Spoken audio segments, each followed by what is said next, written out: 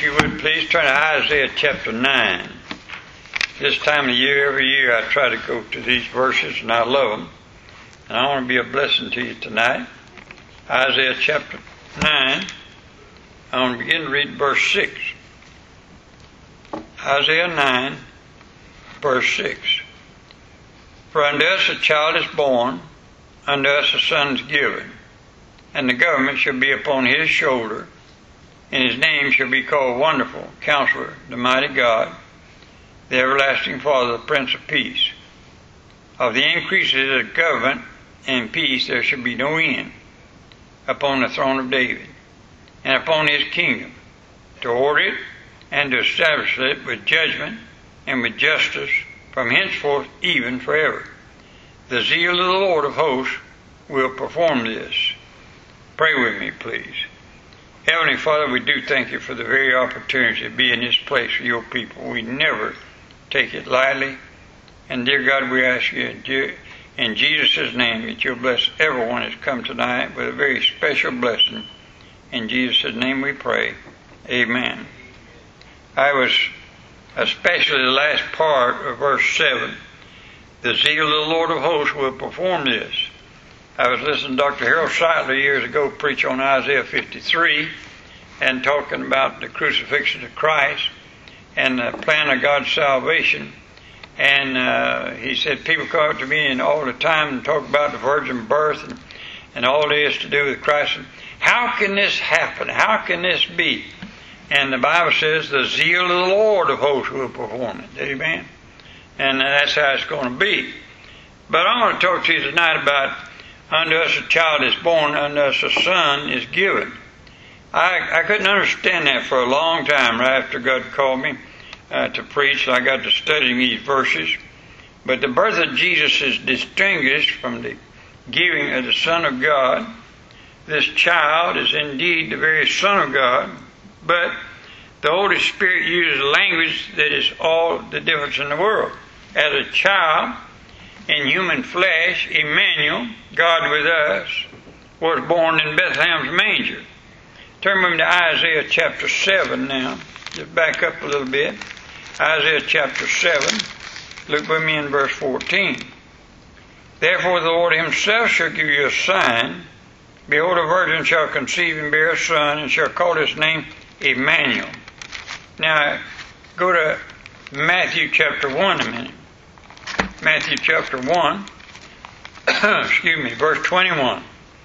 And she shall bring forth a son, and thou shalt call his name Jesus, for he shall save his people from their sins.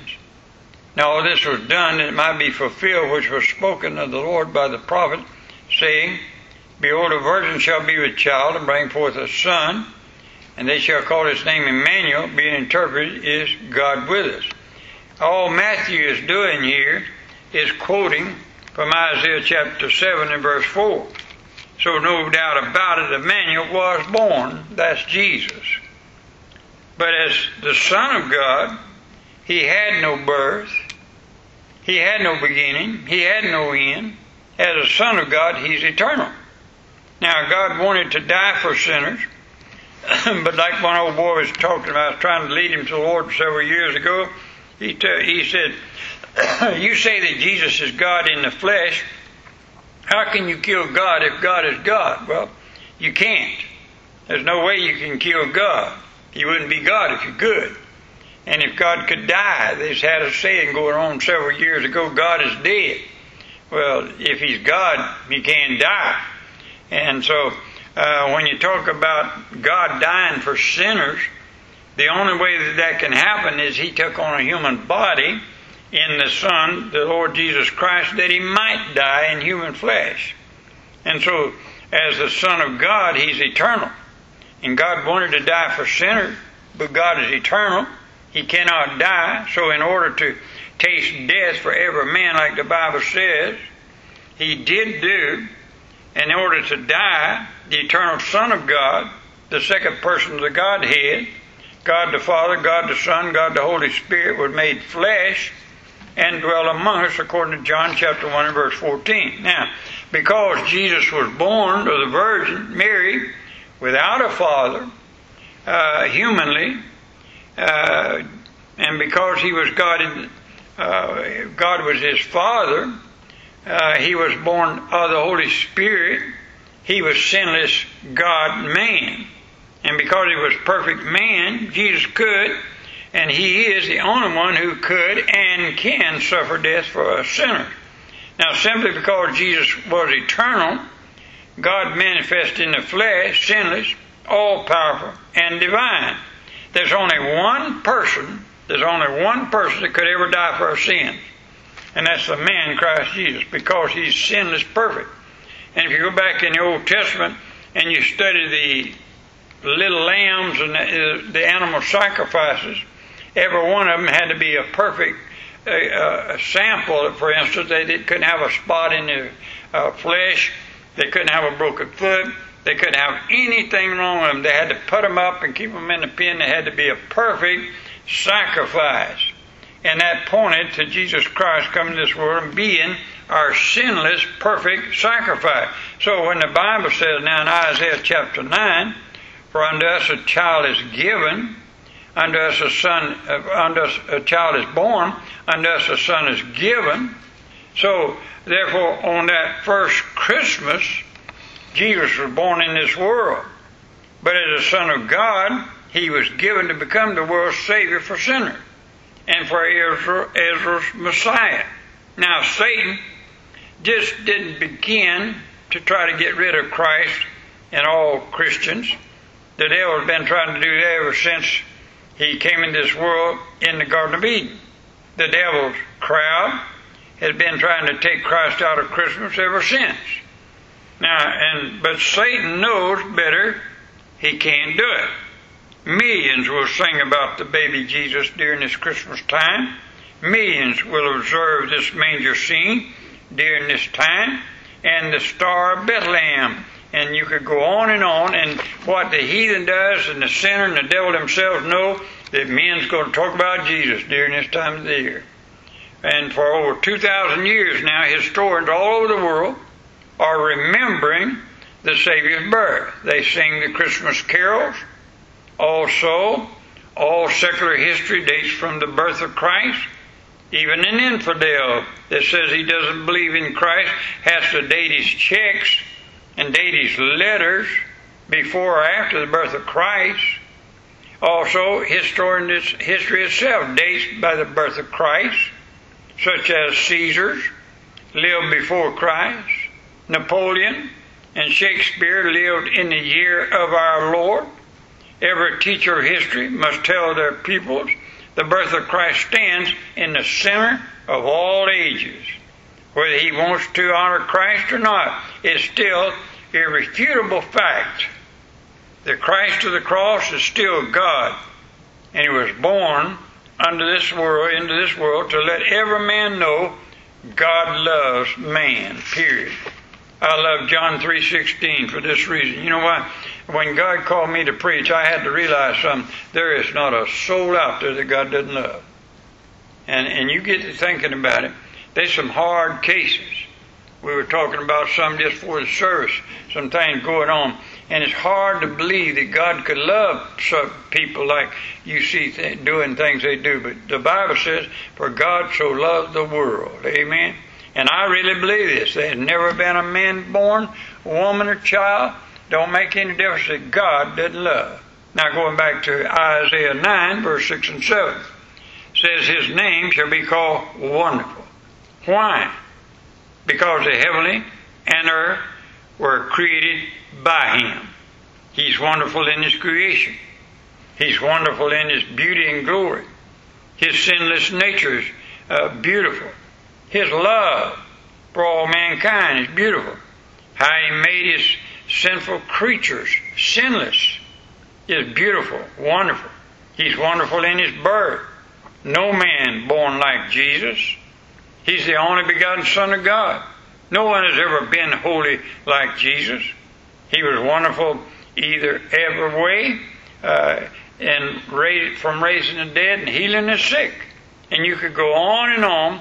Jesus is wonderful because he has defeated the devil. Now, John 7, verse 46. Never man spake like this man. You know what? I've said several times, I've sat under some of the greatest preachers I guess the world has ever known since I've been saved. And I sometimes make a hair on the back of your neck stand up just to listen to them preach with authority from the Word of God. Can you imagine sitting in the presence of the Lord Jesus and hearing Him preach? And preach to you. I know one thing, I don't think it'd be like on some of these early preachers, amen? It'd be something. Never man spake like this man. No one ever died like this man. Jesus gave up His ghost. No man took His life from Him. And so Jesus is the mighty God. Now, let's go back to Isaiah 9 and look at verse 6. For unto us a child is born. That's the manger scene. Unto us a son is given. That's the cross scene.